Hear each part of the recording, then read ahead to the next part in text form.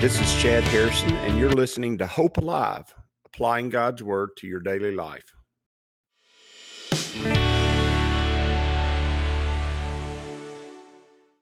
Hi, this is Chad Harrison, and I am the teaching pastor of Lake Community Church and have been serving as a pastor for 25 years. I'm also a practicing attorney. This podcast is designed to help you study God's Word and find God's will for your life. I pray in the name of Jesus right now that God would open up His Word to you and allow you to see Him and to know His will, that you might glorify Him and that you might walk in faith and power each and every day, especially today, in Jesus' name. Good morning. Welcome to Lake Community Church's morning Bible study. We're in Genesis chapter 46, and finally Joseph has got his father Jacob into Egypt, and that's what is happening here. He's brought his whole family down, and they are going to see their new home, their new place to live, at least for a moment, for a while, for a second. And remember that there were only 2 years into the famine. And oftentimes we think that they went down there to stay. That was not the initial issue. And a lot of times we get that because we understand that ultimately Jacob dies in Egypt and they bring his body back when they leave out of Egypt 400 some odd years later. They come out of Egypt, and when that happens, they bring his body and they bring Joseph's body out of Egypt. And so the natural thought is that when they left Canaan for good and that they had no expectation of going back to Canaan. And let me say this, I think it's important that you understand this, and you need to understand that they did not have that expectation. That's not what they expected. Now, Jacob expected that he likely would die because if there were going to be 5 more years of famine, he was still an old man. You're going to see that he's above 100 years old. He's 130, I believe it is. And you're going to see that if you're 130 years old, you don't have an expectation that you're going to live 5 more years. You might, you could, it would be a blessing too. But that being said, it's not expected. It's not expected that you live that long. That's what makes young people, when they pass away, so tragic, is because there is an expectation. The younger you are, the more likely you are to live 5 more years. And that expectation decreases as the color of your hair grows all the same color. And that is great. And as life happens that way, your expectation of having those 5 more years is less and less. And Jacob did not expect to have those 5 years. However, the opportunity to see his son, the opportunity to have his family saved, and that's a key there also, those opportunities availed themselves and brought him into Egypt. And that was the plan of God. It's the plan of God for him to go into Egypt and for them to be in bondage in Egypt ultimately. And the reason that is because God was using Israel as a light to the Gentiles. They are a city on a hill. They were their story and God's work with them throughout that story, and their effort to learn to walk in faith with God as a people is the New Testament example. It gives us the Old Testament picture of the New Testament idea of a believer learning how to walk with God, learning how to be obedient to His will by faith.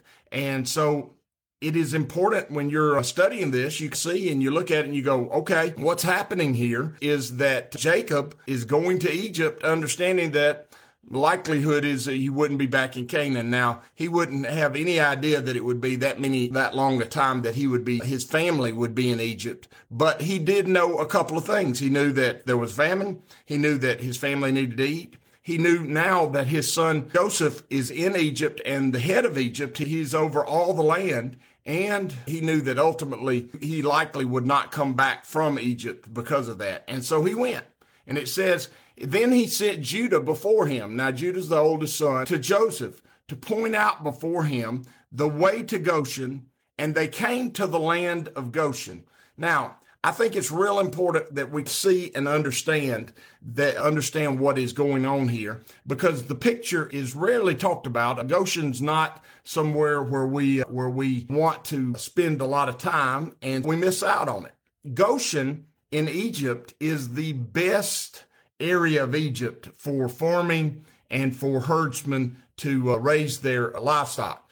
And the reason it is because if you look at Egypt on a map, Egypt is nourished, completely nourished. If there's any nourishment that's going to be going on in Egypt, it's nourished by the Nile River. Egypt basically is a desert other than the Nile River. And sure, are there some lands out from the Nile River that are lush and plentiful? There are some lands that does have vegetation out there, absolutely. And as any major river, when it goes into the ocean, a lot of times we think of it as a spigot. You cut on the water and it goes down the drain, and that's how it goes into the ocean. But if you'll look at the Mississippi River, if you'll sure enough look at the Amazon River, if you'll look at the Nile River, most major rivers, and we're talking about the largest rivers in the world, most major rivers tend to expand out and grow out as they enter the ocean. And the river basin, the place where the river is actually going into the ocean, even the Euphrates and my mind's going blank, the other river that's with the Euphrates over in Iraq, they have a river basin, and that's what we call it. It's a place where the river spreads out. I think of the Alabama River as it empties in Mobile Bay. And every one of them, they spread out, and there's many tributaries that come off that river and ultimately go into the ocean, causing a giant bay usually. And it's usually somewhat of a shallow bay, if you want to know the truth. In fact, sometimes the river never quite fully makes it to the sea. The Colorado River is one of those that it makes it to the sea, but it's not in the form it was when it's going through the Grand Canyon, because as it spreads out, especially the more arid the area, the greater the land sucks up the nutrients, the water from the river. You're going, why are you going through all this, Chad? It's important that you see that Goshen was an area that was fed in Egypt by the Nile River. It benefited from the Nile River passing it by. It benefited from the Nile River giving the land plenty of water so that there was a lot of vegetation, and it was a perfect place for sheep herders. By the way, the Egyptian couldn't have anything to do with sheep herders. It was a perfect place for them to be in the land, to be separated from the Egyptians, to not mingle necessarily with the Egyptians, and to prosper in that place. Now, you're going, well, okay, what does that mean, Chad? It's important that you understand that when God has a plan for someone, even before they understand what it means to walk by faith, even before they understand what even faith is, even before they understand who the Holy Spirit is, and even before they even know who God is already preparing them for Him. And He's always putting them in the right place. Now, they're in Egypt, which means they're in the world. And eventually they would be enslaved in Egypt because there would be a Pharaoh that would rise who did not know them. And we'll see that in Exodus. There'll be a Pharaoh who rises up, who they don't have any relationship with, because Joseph is long gone, and they eventually are placed into captivity. And the reason they're placed into captivity is because of their strength, and because of their location being near the Egyptian population. And they want to make sure that this group of people who have grown strong and grown numerous do not overtake them or do not overthrow them. And how did that happen? That happened because they are in the land of Goshen. They're in the land of plenty in the midst of Egypt. And oftentimes the issue that believers have when they come to a saving faith in Jesus Christ is they continue to rely on the goodness of the world, the goodness of the land that they were living in, that God provided for them to make sure that they would be sustained until they came to an understanding of Him. They rely on that rather than beginning to rely on God. They rely on the things that they learned in the world, the worldly things, rather than relying on the spiritual thing. Best example I can give you of those things, because I think you can see this clearly, is in the two areas of giftedness that we use in worship primarily. That is the oratory, and that is the ability to be musical and inclined. And you can see that in both ways. Just because someone is a great musician and a great singer does not mean that they have the gifting to lead worship. The gifting to lead worship is a spiritual gift. And when somebody has that gift, you can tell it. You can tell because people naturally are drawn not to them, but are drawn to God and drawn to worship when they're leading worship. And it is a gift that has to be used. It is a gift that has to be nourished. It is a gift that has to be refined.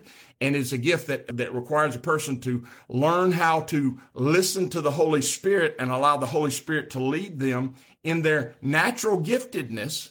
Sure, do they have a musical talent? Absolutely. Do they have musical? If you don't have musical talent and musical skills, you're not ever going to be a worship leader. And those natural, worldly musical skills and talents are important in order to lead worship. That being said, the most important thing in leading worship is to be led by the Holy Spirit and to allow the Holy Spirit to guide you in the process of leading worship. It's not a performance. It's actually leading God's people into the throne room of God.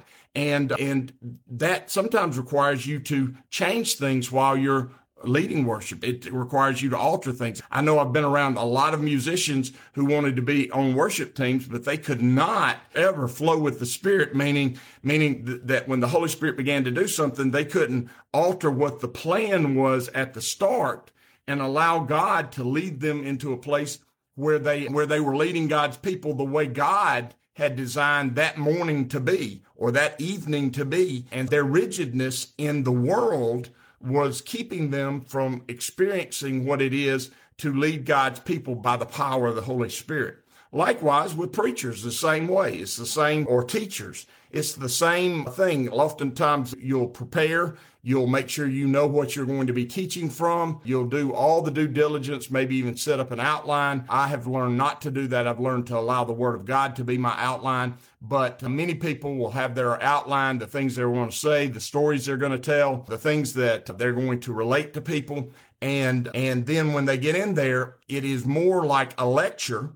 And that would definitely come from our culture, from where we come from, because Western culture is definitely Socratic. It's you stand up and you present an argument, or you present ideas, or you present understandings in a very logical and very well spelled out way. And then at the end, you hope that the people that are listening have learned and gained something from it. That's not what's supposed to happen in the worship service. What's supposed to happen in the worship service is all those things that you just said, where you present information, you give understanding, you provide insight. All that's supposed to happen, but it's supposed to happen under the leadership of the Holy Spirit in such a way that the Holy Spirit can lead those who are listening to see Jesus Christ through His Word.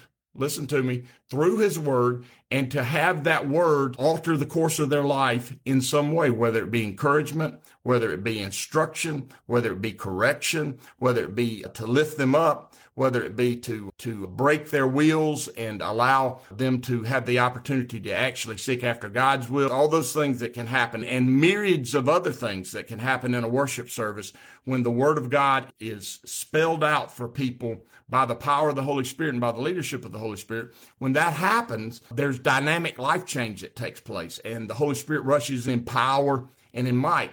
A person who does that has to be able to have some skills in speech, has to be able to stand up in front of people, has to have some understanding of public speaking. I see a lot of times people oftentimes want to stand up, but they don't really understand how people receive information. They don't understand how to present information in such a way that people will continue to follow and to listen and to stay engaged. You can't spend 45 minutes just hammering home information. I was in a continuing education class a couple of weeks ago, and a couple of the speakers, all they were doing is up there giving information, just information after information. It was so boring. I was really thinking about gnawing on the table in front of me just so that I could have something to do that would take my mind away from the droning on of the person speaking in front of me. Now, was the information they were providing very important? Absolutely. Was it information that I probably needed to know? Absolutely. Was it information provided in a way that I was ever going to listen to? No. Not. I don't even really know what they were talking about, to tell you the truth right now. If you said, Chad, what was the subject matter of their conversation? I don't know,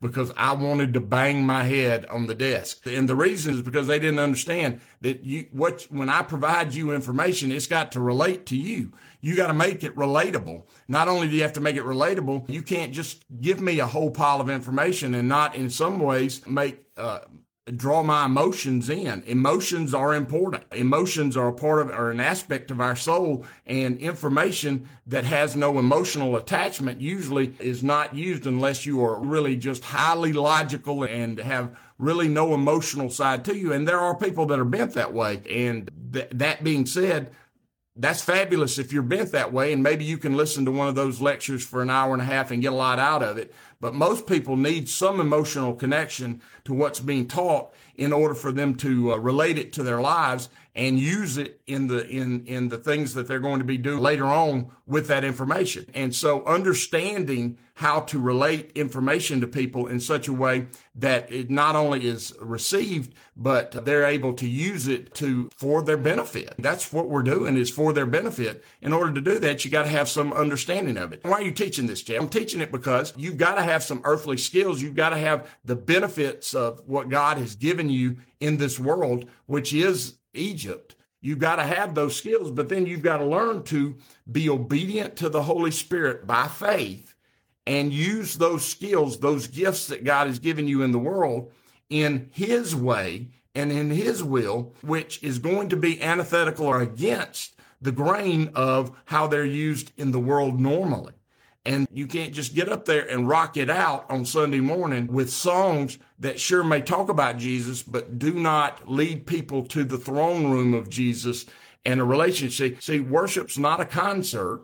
Worship is it's a process of coming into the gates with thanksgiving and washing at the well and laying your life at the altar, and then entering into the Holy of Holies and eating of the bread of life and receiving the illumination of the Holy Spirit, and ultimately seeing God and being right at His throne, so that you'll know and receive the things that God has prepared for you for that day, for your growth, for your maturity, for your edification, for ultimately your very best. And so a rock concert doesn't ever get you there, and a lecture does not get you there.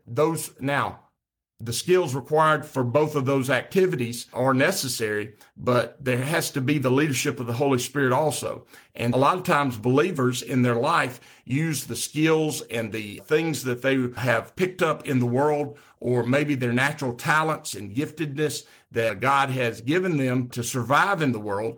And they use that rather than learning how to use the higher giftings of God, which are spiritual gifts, and the higher purpose of God, which is beyond the world and beyond the momentary. And they rely on the world rather than learning how to rely on the Spirit. And that's the picture of Goshen. They're in a good land, a land that is plentiful. Is it the promised land? No, it's not the promised land. It's right near the world. It's under the control of the world. It's not as plentiful as the promised land. It's not a good land like the promised land is. It's not God's purpose for us to remain in it like the promised land is. And that being said, God has put us in the world to be in it, but not of it. And so we need to understand that when He went to the land of Goshen, they went to a land that God had prepared for them for their sustenance, so that when they get to the place where God has His deliverer come and He delivers them into the promised land, they will have survived. It says, so Joseph made ready his chariots. Chariots are a picture of earthly power.